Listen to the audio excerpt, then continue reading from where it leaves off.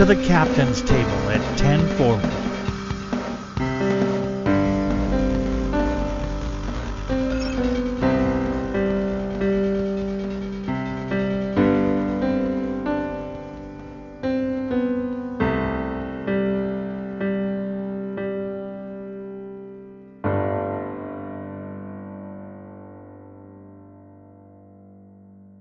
Welcome to the Captain's Table in 10 Forward, where we have intimate chats with those who have shaped Star Trek in words.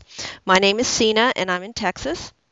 My name's Michael in Wales, and this week our special guest is author, comic editor, stroke writer, and so much more, Bob Greenberger. Welcome to the show, Bob. Why, thank you, Michael and Sina. It's a pleasure to be here. Yes, we're really excited to have you here, and thank you again. And for those listeners who have been living under a rock for the last 25, 30 years or so, can you please let them know what your involvement in comics and Star Trek and books is? All right. The succinct version of this is that I got my first comic book when I was 6 years old, and it was an issue of Superman, and I was captivated. And from there, and a steady diet of comics and science fiction. My father bought me my first science fiction book. I found him watching an episode of Star Trek and was mesmerized by watching these people on the transporter platform without knowing what it was, but they were vanishing before my eyes, which was kind of cool when you're, 8, 9 years old. That led to an interest in comics and science fiction and all things publishing, which led to my studying journalism at college, which led to my first job right out of college, which was at Starlog Press, working on Starlog and Fangoria, and then ultimately creating Comic Scene for them. So that magazine was canceled. DC Comics very nicely hired me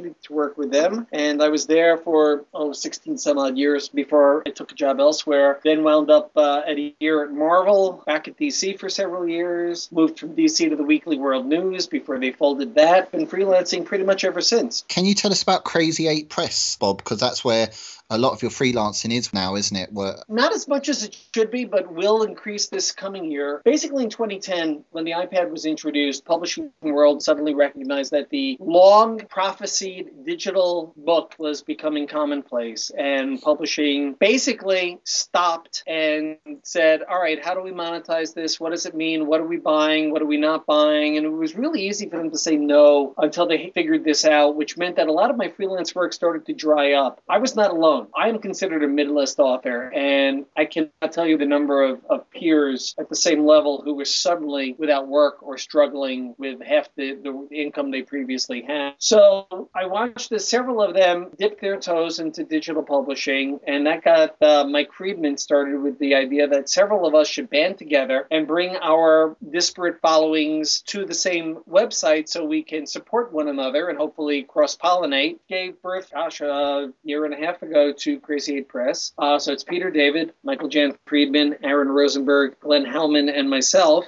There we have launched a number of projects, some of which had been written for other publishers but got rejected or canceled. Some stuff we wrote thinking that we would find an audience for this. So yeah, I've got a couple things there. There will definitely be more this coming year. As with any startup, you've got things in fits and starts and you're making constant adjustments, but we're getting a toehold. I think this is going to be a good year. And what's that website then? Well, that would be crazy8press.com. Crazy 8. And is it 8 EIGHT? Got both URLs, so you can spell out the 8 or use the numeral. So either way, you're in the same place, and you can see the current books available. And there will be several more this year, at least 2 or 3 that I will be contributing to. So that's a good thing. Bob, you mentioned about freelancing, and I've spoken to a couple of guys on the holodeck, Gordon Purcell and J.K. Woodward, Xander Cannon, and obviously yourself too, who are all freelancers. And something you mentioned on your blog that stood out for both Sina and myself was when you mentioned that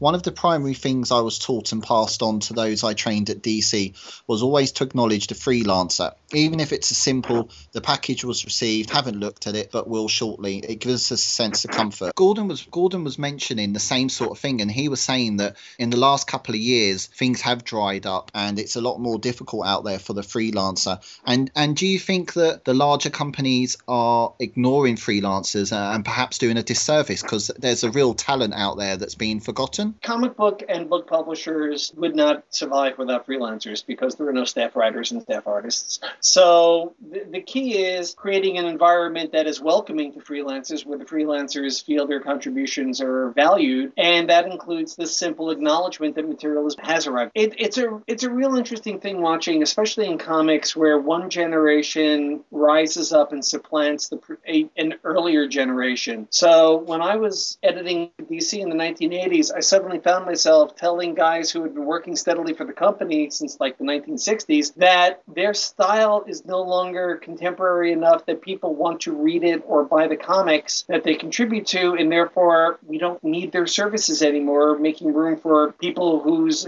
style are suddenly in demand. And that's painful. Those are guys I grew up reading, and suddenly be able to say to these guys whose work I still enjoyed, I can't buy it anymore. There's no market for it. And I hate to say it, but guys like myself and Gordon are, who rose in the 80s, are now becoming that generation that is no longer in demand. That doesn't mean we're totally put out the pasture. It just means there's a natural evolution and a natural cycle to all this. And, it means we're not working as steadily as we would like in comic books or even in book publishing. But that's an acknowledgement that that's the game we're playing. Well, I have to say, that's just crazy. And I know on the holodeck as well, we mentioned the fact I asked the question, would you write for Star Trek again?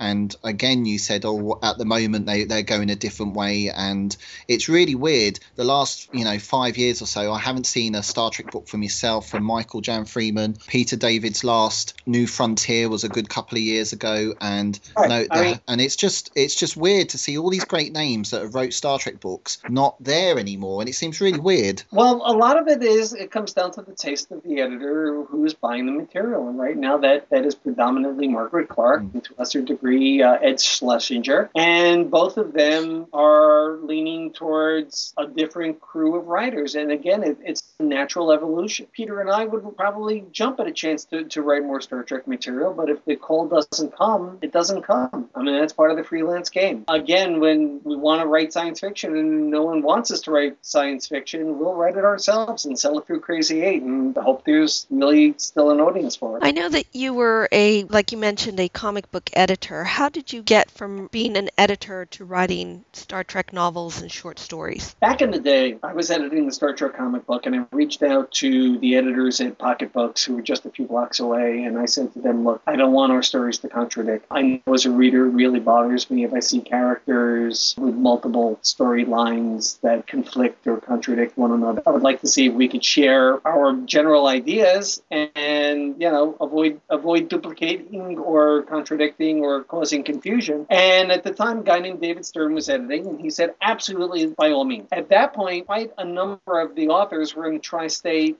area up in New York. So Dave began hosting receptions for his authors and kindly invited me, which is how I met Mike Friedman. And that got us to starting to talk about what was then a novel concept, which was these shared universes that multiple authors were contributing to. And this would have been Robert Lynn Asprey and Steve's World. And we wondered, could that concept be brought to a Star Trek novel, which led to my invitation to contribute to Doomsday World, which was the Next Generation novel Peter, Mike, Carmen Carter, and I worked on. And we had tremendous fun. Carmen didn't have as much fun and withdrew from the next collaboration, but then Mike, Peter, and I did several more, and we continue to work together to this day. Meantime, I was consulting with Pocket on their storylines, which led to my helping work heavily on the Lost Years arc of novels, which was trying to fill in the gap between the end of the TV series and the first motion picture, which led to an invitation to write my first full-length novel. And it turned out at the proposal stage, I was not ready for prime time. And I needed to continue to hone my fiction because I was trained as a journalist. And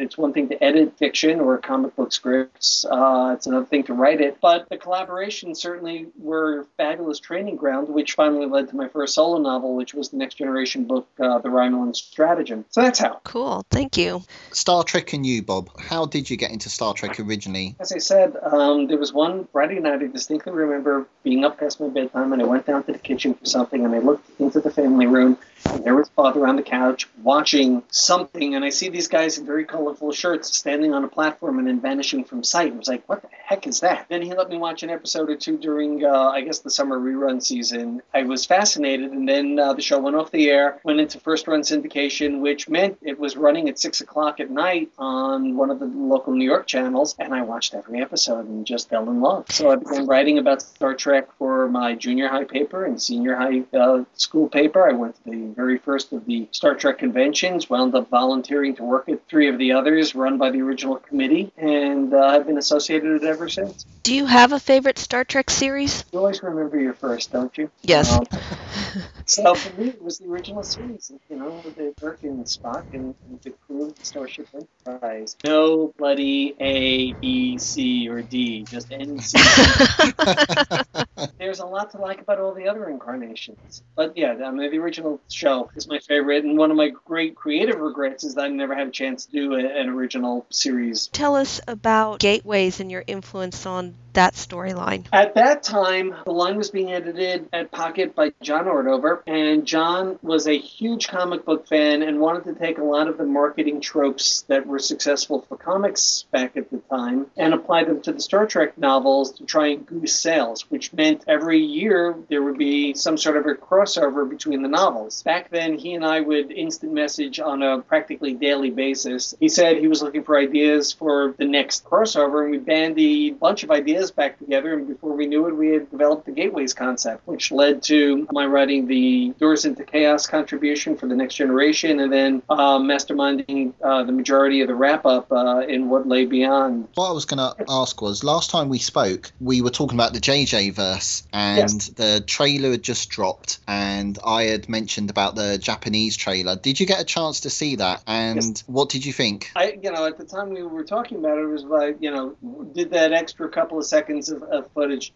change any of our speculation about what was going to happen? And I think it was particularly done with a wink and a nod to the fans to tease them along. The first of the tie-in comic books, Countdown to Darkness, just came out this week. It looks like Cumberbatch is playing April, which is not what we originally expected. Well, no, quite a surprise, wasn't it? Very much so, but you know what? That's fine. It means, he is carving his own path. He is not imitating what came before, because I think it would have been a disaster to do Wrath of Khan as the second film. No, definitely. What did you think about the first comic, The Countdown to Darkness? Other than the fact that I know it's, unfortunately, it just arrived in my monthly box from Westfield Comics today. It's on my nightstand waiting to be read. It looks good. So the next time we talk to you, you'll give us the full lowdown, of all 4 issues, what you think.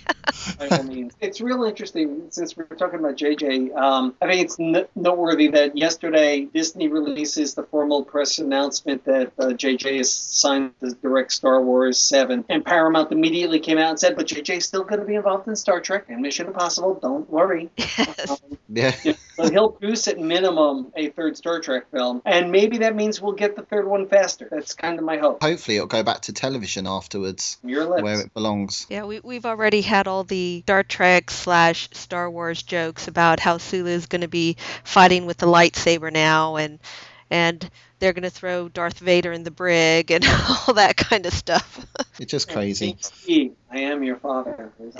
Yeah, as we've always said, both franchises, it's a big enough world. They can exist, there's no need for all this rivalry between the two. It's just totally different stories. The thing is that because Star Trek is the big kahuna, it was first. It set so many of the ground rules, and it created the avenue for all this other science fiction to follow. Before Star Wars, there was this Star Trek versus Space 1999 fans, and then Star Wars, and then it was Star Wars versus Battlestar Galactica. You're looking for natural rivalries, and it's the same in sports. It gives you something to talk about between movies. Did you see the full 9-minute trailer? You mean the IMAX version of the first Yes. 10 minutes film? Yes. No, I only read descriptions of it. I don't have as convenient an IMAX theater near me as I would like. So if it's all right, Bob, let's talk about writing a Star Trek story. You use vowels and consonants. Yeah. That was my first question. Where do you begin? And it's obviously with the alphabet. where do you begin? Do you pitch the idea, or did someone come to you and say, this is the idea? For example, David Mack, he was given a picture. This is a picture from a Star Trek calendar about the Columbia that crashed. Can you write an epic trilogy based on this picture? And that's what he went and did. Varies assignment to assignment. For example, when we conceived doing Doomsday World, we were said, here, do a collaborative Star Trek Next Generation book, and we went off and brainstormed. So we had a blank tapestry to work from. On the other hand, the very day Marvel Comics fired me, John Ordover called and said, I want you to write 2 books in this Time 2 series. So I was sort of shoehorned into this existing project and was given, my place in the pecking order to work from. So it definitely varies. Things like the 2 stories we're about to talk about were written for specific anthologies that had specific parameters. And once you know what the rules are, or that there are no rules, then you work accordingly. When you were writing Star Trek stories, and including the ones that we're going to talk about, I remember when we discussed the Star Trek comics and you went through the drama that you went through to get some of these stories passed sometimes. Was it different in with the novels? Was it a lot more relaxed in terms of, here's my story, this is what I want to do, and they would just say, yeah, go ahead? By the time I was pitching to the novels and contributing fairly regularly to them, the worst of that licensing approval nightmare was in the past. And we were working with Paula Block predominantly, and then John Van Sitters later on. 2 of them were very encouraging. If they saw a problem because they knew something we didn't, they were very kind and said, look, this isn't working, this is why it's not working, and actually gave us creative suggestions to make changes. It was very collaborative, very collegial. I don't recall any single pitch I ever made flatly rejected. If we had an issue with it, we tweaked it and fixed it, or we agreed, we'd try something different. But it wasn't like, nope, sorry, can't be done, and move on. Oh, that must have felt quite refreshing compared to all the dramas you went through with the comics. Well put. Yeah, no, it was a much better and a much more rewarding creative experience. Just so you know, usually the editor and I would knock a couple ideas back and forth, or I'd write up like 1 paragraph ideas and send 2 or 3 of them off to the editor and see what they think before it becomes a full outline, which then goes to Paramount for approval. So in a lot of my cases, be a 1 paragraph pitch that then becomes a 5-10 page outline, which then goes to Paramount for approval. And once that is signed off on by Paramount, then take the outline and expand further upon it, breaking it down into chapters for pacing, and then get started on the writing. So, for example, on the Time 2 series where you said that you were contacted and said, they said, we want you to write 2 of these books in this series, did they just give you the idea and you had to write the outline, or did they already have an outline for you? No, they didn't. They had the general parameters that this was going to be a Time 2, a year-long, fill-in-the-gaps series of stories that when the Enterprise E was introduced, it said it had a year shakedown. Well, we don't know what that year was, so these stories filled that gap. They definitely wanted to do some stories pushing some of the characters. They wanted to... I'm sorry, it's not the E. It was leading up to Nemesis. Forgive me. So we knew that in Nemesis, Riker and Troy were getting married, but we felt that the fans were cheated of the proposal and things leading up to the wedding, and the fact that he was going off to the Titan and all. So that was really what was propelling us. We're putting the characters between Insurrection and Nemesis. John thrilled me by saying, I got to do the proposal. So I turned around and figured out, all right, you got it. I was basically given love and hate simply because that's the way the lyrics work. Right. And I then said, all right, if I'm going to have love, I'm going to have hate, I'm going to have yin and yang going on here. If he's going to propose, there has to be some other counterpoint, which led to me thinking that maybe it was time to kill Riker's father, Kyle, which is what happened in my books. You've written lots of short stories for the SCE stories, one of which we're going to talk about shortly, but also for other anthologies such as No Limits and the Constellations for the TOS. And how did your collaboration in the No Limits New Frontier come about? That was a project long coming. I remember remember it had been about 2 years before the actual writing started when a bunch of the authors, and I guess it was Marco Palmieri was the editor, and we all sat around and we were talking about New Frontier, and at that point Peters was the sole writer of it, and the idea of would other writers be allowed to play in that particular corner of the universe be allowed, and Peter suggested the idea that maybe a series of short stories by other writers would be an interesting experiment, and everybody nodded and we all said, count me in. We all started claiming our characters, and Peter nodded a lot. Before we knew it, time passed, and finally somebody said, hey, whatever happened to that idea? And they said, we should do that. And it finally happened. And then it became a more formalized process where we all wrote up our pitches, and Peter and Marco vetted them all, and then Paramount approved them, and we wrote them, and the only extra layer involved was Peter reading everything in advance, making sure that his characters that he created sounded like his characters, and that what we established was not going to contradict anything he had planned for the character. I chose Robin Leffler because I back then I thought Ashley Judd was just cute as could be, and I thought she was a real intriguing character to play with, so I just grabbed her and held on. And then it turned out what I was working on actually dovetailed nicely with the story Ilsa Bick was writing for the anthology. So we shared some notes back and forth and tweaked one or two things so that they resonated very well together. Oh, that's really cool, because one of the things that Peter David mentions in his foreword is that he was very happily surprised that not everybody wanted to write for Mackenzie Calhoun. And knowing that you didn't write a Mackenzie Calhoun story, that's why I was asking you the question. Right. Again, it's like I thought she was just a really interesting character, and she came up with these Leffler's Laws on the Next Generation show that Peter continued in the novels, and I said they had to come from somewhere, so I tried to come up with a story that explained them, which, in her way was a defense mechanism or a way of coping with situations, gave it some psychological underpinnings that, again, resonated off what Ilsa was doing, so it worked out really well. So, Bob, can we talk about two of your short stories now? And the first one is The Landing Party, and this is from Constellations. And this was a set of stories to celebrate the 40th anniversary of TOS.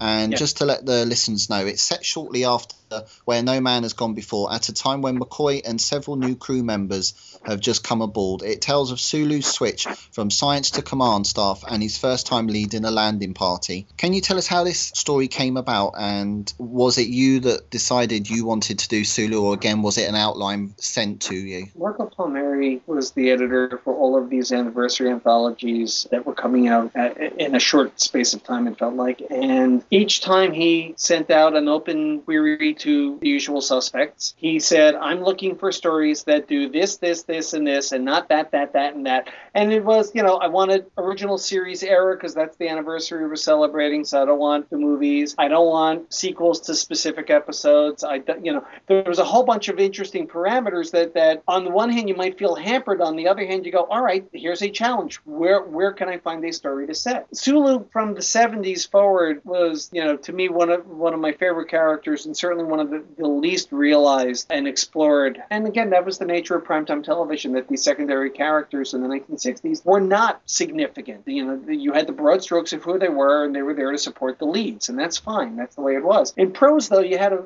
great opportunity to flesh that out. We saw him basically leading the landing party in that first season episode that Robert Bloch wrote. Totally blanking on the name of the episode. Oh, don't wait.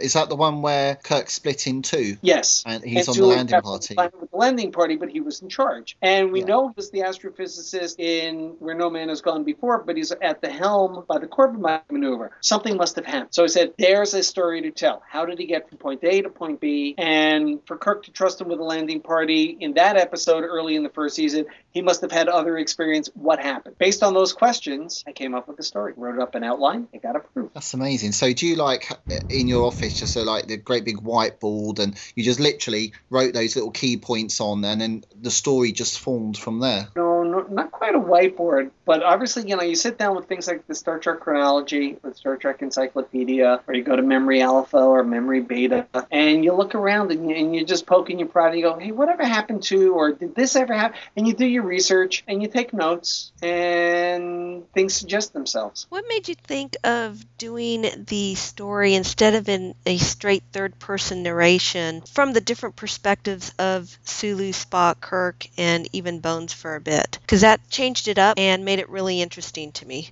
Well, thank you. I think at that point, if memory serves me, it was a creative challenge to myself. Rather than tell it all from a single point of view, it would make the story richer if we do the multiple points of view, have the characters react to what has been happening, because a doctor sees things differently than the scientist than the commander. So their perspective really helps flesh out what Sulu experienced. They've all been there. They've all had a first landing party. They've all had a first death. They've all had, these things happen to them. So they bring that experience and that point of view to Sulu's experience. So I thought it was important to counterpoint it. Did you start off thinking that you were going to do that, or did that evolve as you were writing the story? I think between the outline and Paramount's approval, which was my green light to actually start the prose, the notion had occurred to me that my attack would be the multiple points of view. Did you also in your outline knew that you were going to have a death in the story? Yes. Had they beamed down and had the mission gone well, it would have been a boring story. You needed some sense of drama. And what could be the worst thing to happen to a guy leading his first landing party? To have somebody die, yes. Yeah. So, that's one of the things authors are taught. You take a situation, how can you make it worse? How can you really push your characters to see what they're made out of? So we killed somebody. With the story, how do you discipline yourself not to turn it into a larger novel? Was there chunks you had to take out, or was you quite disciplined? This is how many pages or how many words I've got, and I'm going to stick to this. Or could you have turned this into a full-size novel? That's a good question. Honestly, when you're given an assignment such as pitching to a short story anthology, you think of slightly smaller stories, slightly more personal stories, such as, focusing on Sulu compared to the entire bridge crew. So you scale appropriately. Could this have been part of a larger story? Probably. If you give me 15 minutes, I'd probably find a couple of ways that this could have been the beginning, middle, or climax of a larger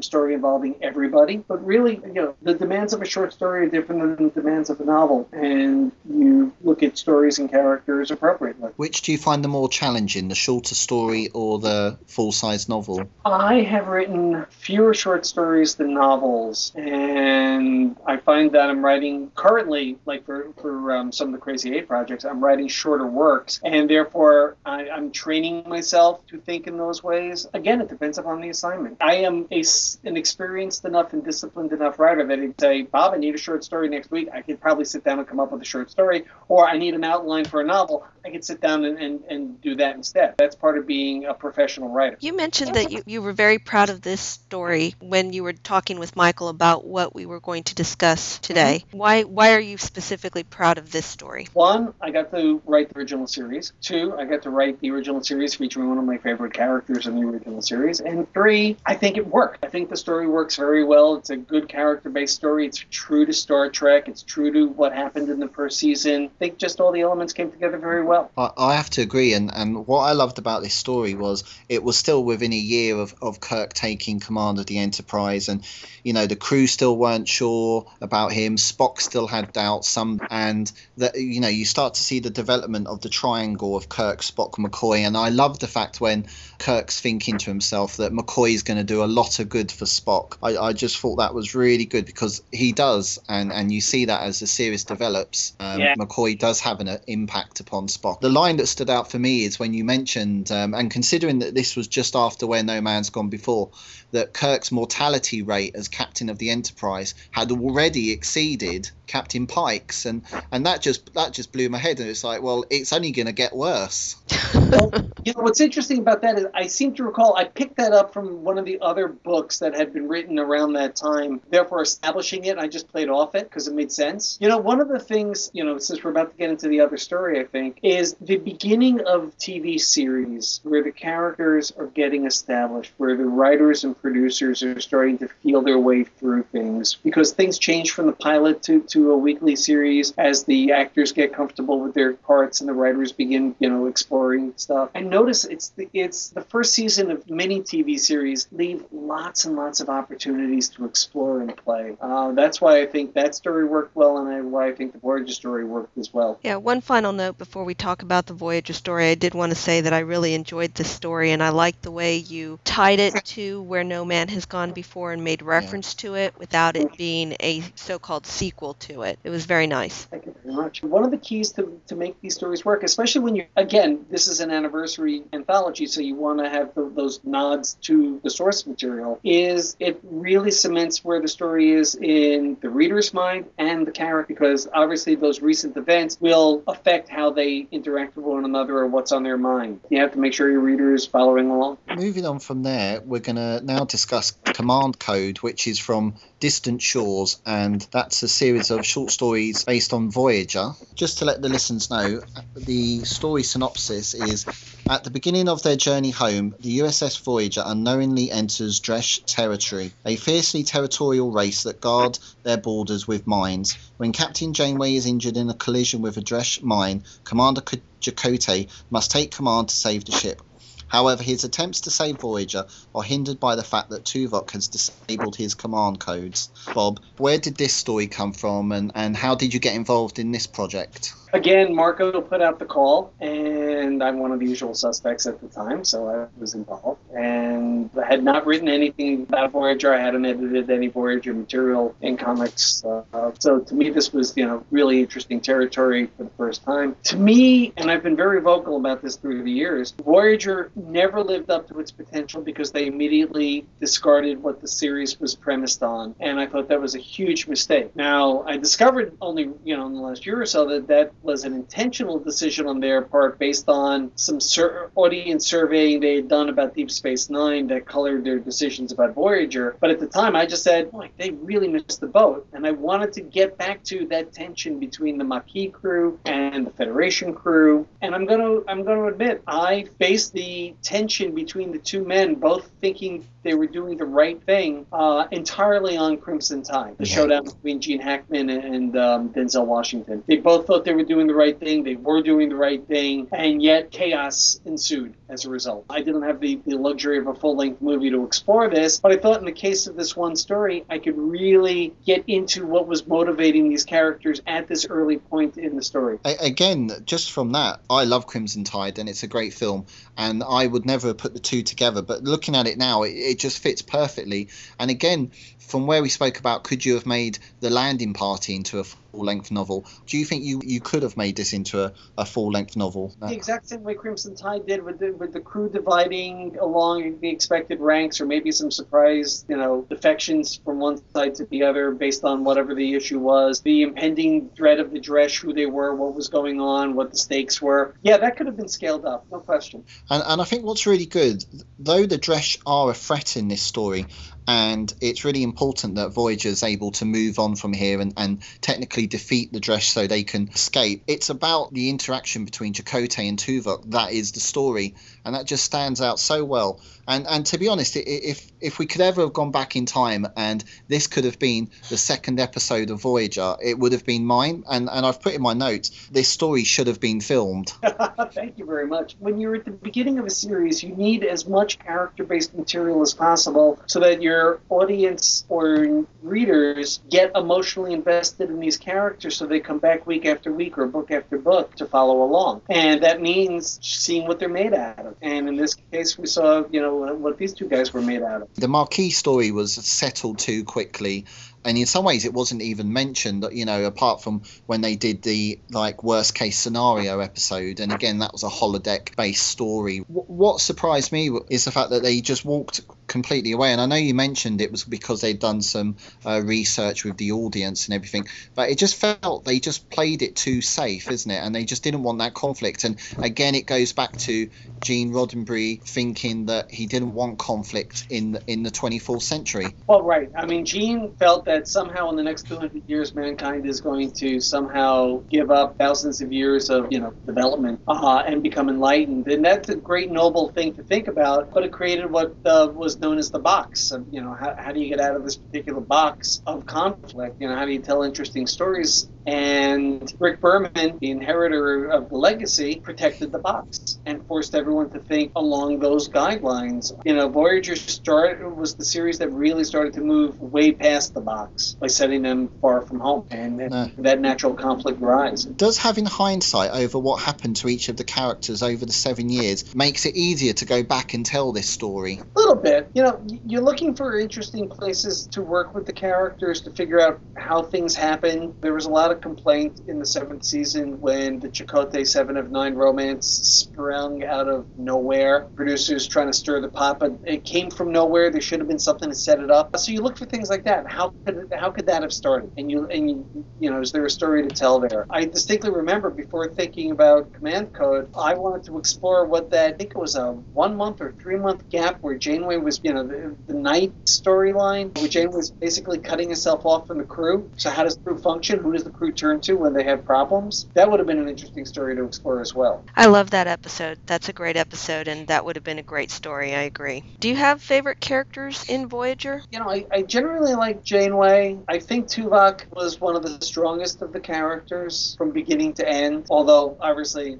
so much happened to him mentally and emotionally that I'm glad the novels picked up on that and have been playing with, fallout from all of that mental interference. I also think B'Elanna was one of the most underutilized characters because she was always under Janeway's shadow as the scientist engineer and late to explore her Klingon heritage. I thought more could have been done with her earlier on. I love the way you wrote about Harry because it was exactly what a Green Cadet would have been like, I think. The voice raised and the tension that he was feeling and Chakotay snapping at him, and it was just brilliant. You could imagine those scenes and you could have imagined the actors saying those lines. It was just really, really brilliant. I really do enjoy this story. Glad to hear it. Right. Again, it's one that I think worked on multiple levels and I remain proud of. Right, and I liked it toward the end where both men realize, okay, yes, there are things that we could have done better, and I like the fact that you had Chakotay start reviewing the Starfleet rules and regulations. Well, he hadn't been in the fleet for a while, and he was now suddenly second in command. He needed to, walk the walk and talk the talk. Right, it absolutely makes a lot of sense, and to have this great story as the backstory for why he's, okay, yes, I need to get back into the swing of things for Starfleet so that this doesn't happen again, that's great. And I think as well with Tuvok, it was almost like Vulcan presumption, isn't it, that Chakotay's not going to be up to the job. You can even, as well, you can tell the disappointment that Janeway has towards him, the fact that he didn't trust her with her decision to have Chakotay, have the first officer, and to trust him with something as important as the command codes. Yeah, the thing is that you have to remember, while Tuvok and Janeway have a long-standing relationship, Tuvok's relationship in Starfleet stretches all the way back to Sulu and the Excelsior. So he's seen the best and worst of Starfleet officers, and he has a whole different frame of mind and point of view that comes to play here. Being a big Sulu fan, did you enjoy Flashback with Voyager? Heck yes. First of all, technically, they made it seamless, which I thought was fabulous. I thought it was a really imaginative way to salute the series anniversary. Great to see Grace Lee Whitney and George Takei there. I'm sorry the planned Nichelle Nichols appearance didn't work out, as they had hoped. That would have made it just that much richer. But it was great. And, clearly it was fun seeing Tuvok in the old style uniform and an interesting tale. And great that they brought back Kang as well. Ah, yes, Michael and Sarah. What? So much fun. Yes. Even with ridges.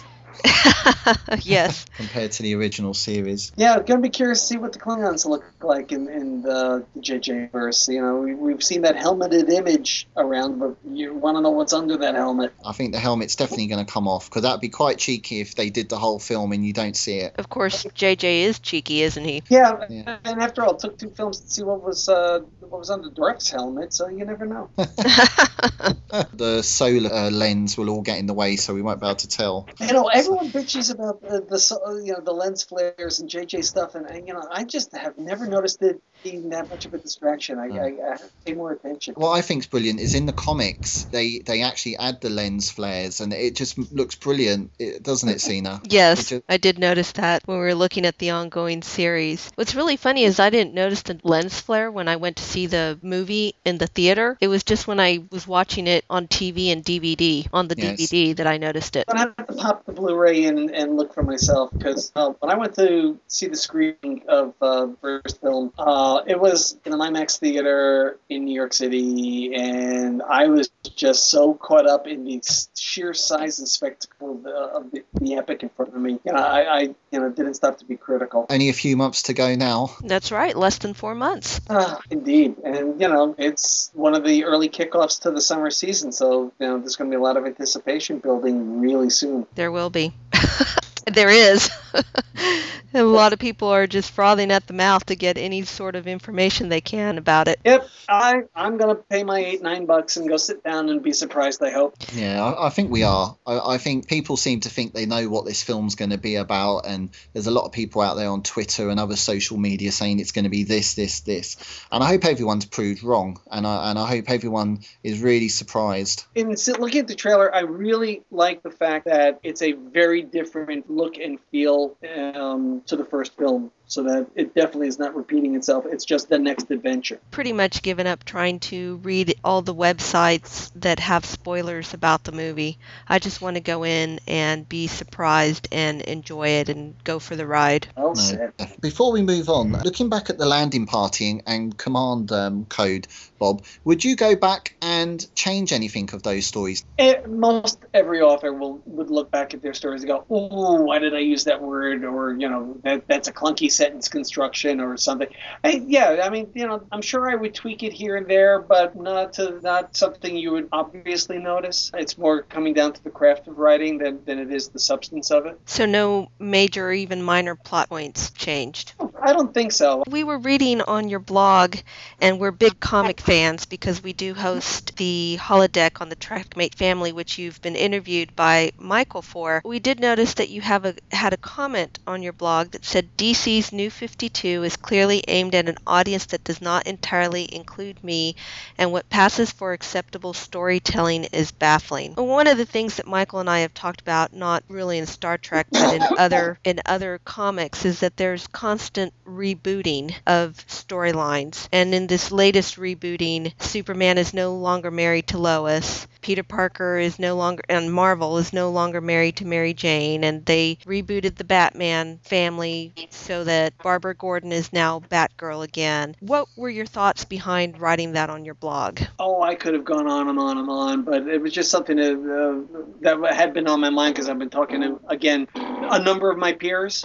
many of whom are not actively working in DC at the moment, and look at it with, like, my God, what have they done to the stuff we grew up on, the characters we knew and loved. I understand the commercial reasons for the complete and total reboot for New 52. There's absolutely nothing wrong with doing it that way. It was certainly one of the things discussed back when we did the reboot for the Crisis on Infinite Earths. Marv Wolfman wanted the entire line renumbered with number 1 after Crisis number 12, and at the time, the executive editor, Dick Giordano, said no, and later regretted that because he thought that would have been the kind of clean sweep we should have had. My problem with the New 52 right now is the fact that I'm reading these books, and it's wall-to-wall action, and I still don't know who these people are. I don't understand who they are, what they do when they're out of costume, how many of them can pay the rent because they're never working.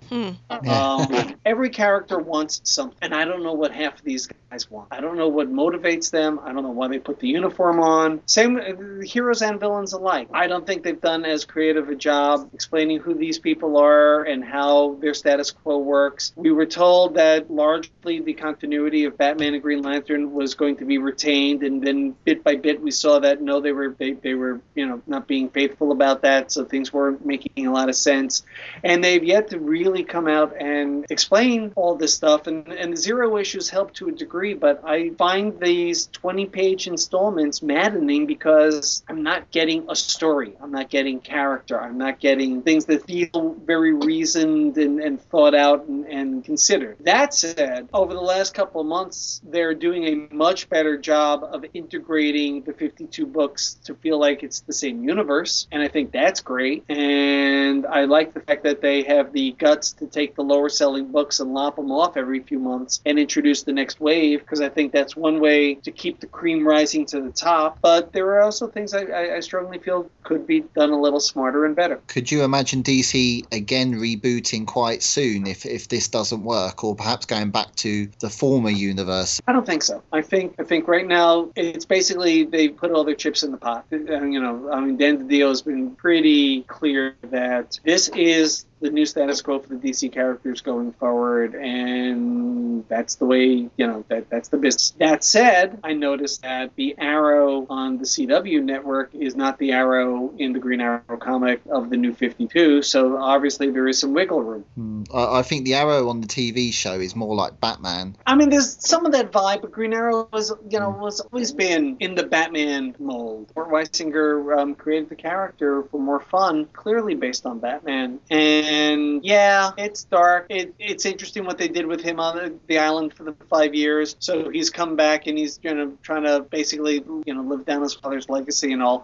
There's a lot to like about the show. It's definitely growing. It's certainly attractive. It's fun to watch. You mentioned that obviously when you was at DC, again, you had big projects like the New 52. How much planning was there in one of these everything changes storylines, and how far back would it go to planning? Boy, that's a tough one. Back in the days of the Crisis, I was hired by DC in January of '84, and by then they already knew they were going to do this book called Crisis on Infinite Earths, and it was going to come out for the company's 50th anniversary year in 1985. And they knew they wanted it to be big and change the status quo to simplify the continuity, et cetera, et cetera. But when I got there in January, with the first book coming out in this, effectively December, which meant that we had to have the book to the printer, end of October. That gave us 10 months. That back then, having never done it before, it seemed fine. A little tight.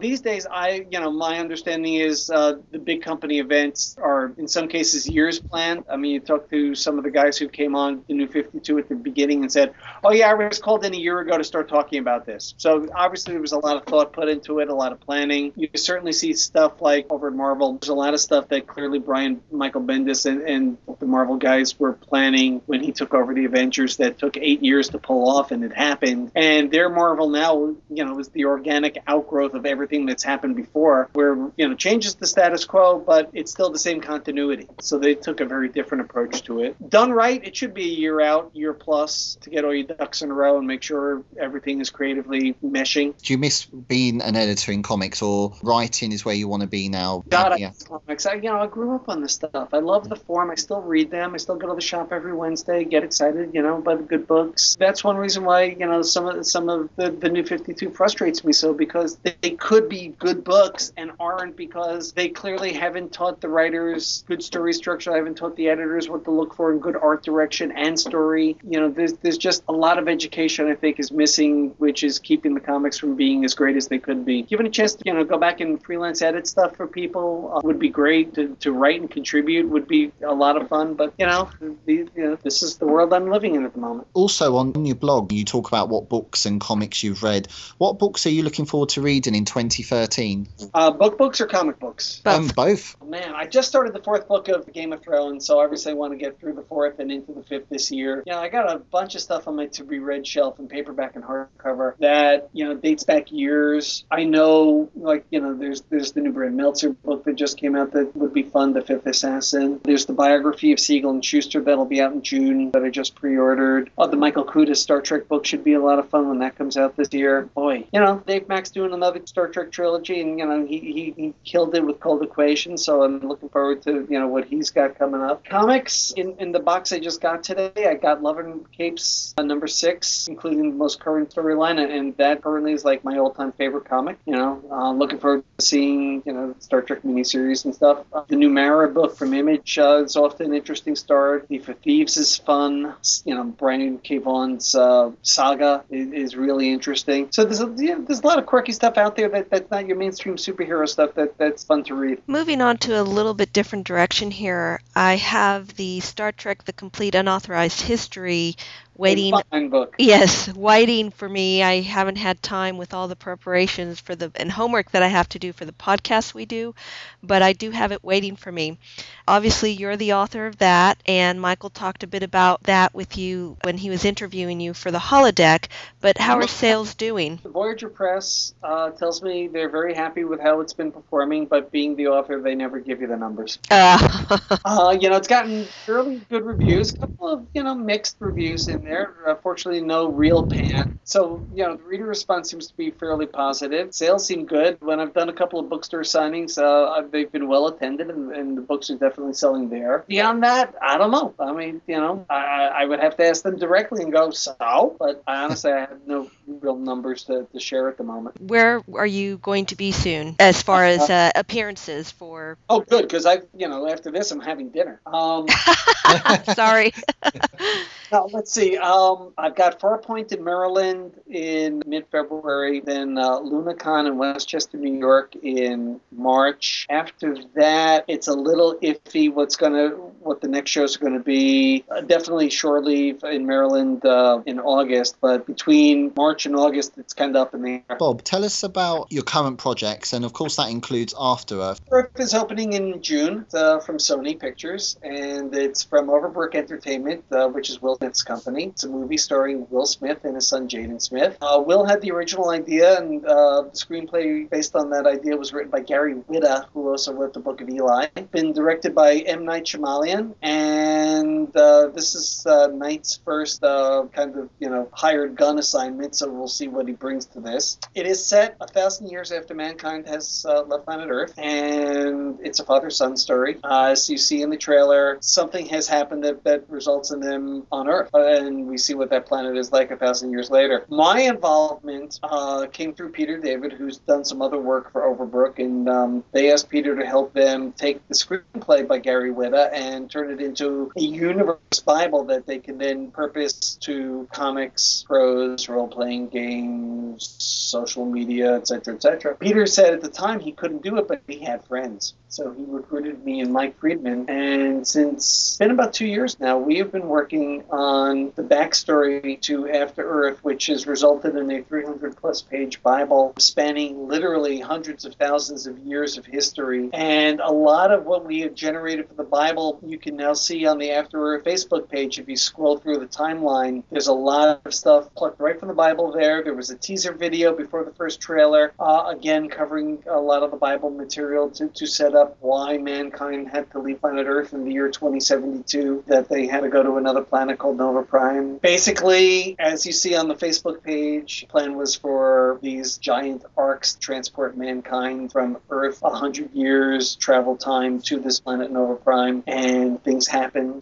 and 1,000 years later, these characters wind up back on Earth. So, based on the Bible that three of us wrote, Mike and I wrote a one-shot prequel comic that Dynamite Entertainment released in October, and then starting at the end of December, 6 ebook short stories by the three of us have been released on a bi-weekly basis from Random House, so that 3 of them are currently available. The 4th will be out this coming Wednesday, the 29th, and we each wrote 2 of them. For those who don't read ebooks and prefer them in prose, these stories will be reprinted in 2 books. In March will be a prequel novel based on elements in the Bible that resonate to the movie itself that Mike, Peter, and I have co-written, and that's called The Perfect Beast, and that will contain 3 of the 6 ebooks as a bonus. And then then there will be the novelization of the movie itself by Peter that also will feature the 3 remaining short stories. After the film, will this be an ongoing project? I would be very, very surprised that regardless of how the movie performs at the box office, that would be the end of the story. I think they're really emotionally invested in the property's potential. So if the movie does okay and it's a while before there's a sequel, there's certainly plenty that can be done in other media to fill in the gaps: animation, television, comics, prose, role-playing games, tiddlywinks, whatever. So I would like to think that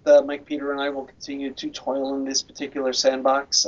We've been having tremendous fun because we've been given incredible creative latitude, and we had so much fun trying to figure out what happened and what will happen and what could happen. So writing the prequel novel and these ebook short stories has been a lot of fun, taking stuff that we, one line of the Bible becomes, a couple of paragraphs in the stories or chapters in the books, and that's kind of fun. There's a tremendous amount of material that you will find in the novelization, not in the film, but pulled from the Bible, that really brings this universe to life for readers. It's going to be great to have all this material around this movie, that you don't just see the movie and want more, because then there is going to be more. There is already more.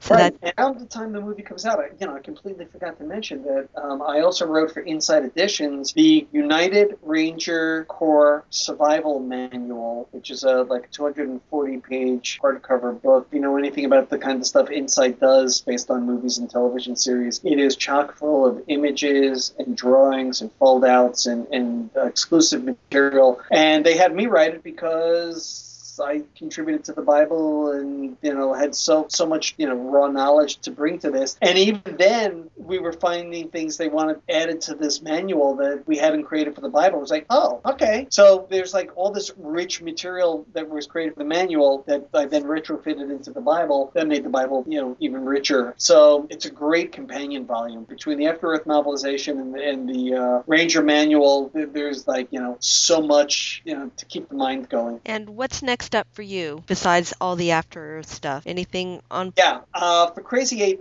last year we introduced an anthology book in a shared universe I helped co-create with Aaron Rosenberg and Paul Kupperberg called Rhodeus. Basic premise there is that the 2012 Olympics, when they lit the Olympic torch, all the gods of all the pantheons, of all the religions that ever were on the planet Earth arrive in the heavens, and Zeus says, "We're back, come worship us." And we did an anthology of 11 short stories by different writers exploring what the world 20 years later would look like. That was well received enough that we're doing 2 more books this year. So the very next thing I'll be doing is writing my short story for the Beyond Borders anthology, which is scheduled to come out in May. Beyond Borders would then be a look at these people and these gods beyond North America. And then in August would be a second anthology this year called Native Lands, which is all North America-based stories. Very busy times ahead, it sounds like. It's good and creative times. It's very exciting. Bob, how would our listeners find you or follow you on social media? You get on a plane and you fly to the United States. You get off at LaGuardia. And go to Bob's house. You would find me on Facebook as Bob Greenberger. You would find me at Bob Greenberger on Twitter, or you would go to www.bobgreenberger.com because I'm a simple guy and easy to find. Thank you so much for coming on, Bob. We appreciate this. We thank you for your time. Yes. It's great tripping down memory lane. It's great having, knowledgeable people to chat with. It's good stuff. So hopefully your listeners aren't too bored. I think they're going to love this. I think so too, and we'll put up all the links in our show notes as to where they can contact you and about your projects and Crazy 8 Press and all that kind of good stuff. This has been a great opportunity to chat. Love to do it again down the road, and thanks for inviting me on. Thanks for joining us at the Captain's Table, and don't forget to turn the page for our next adventure.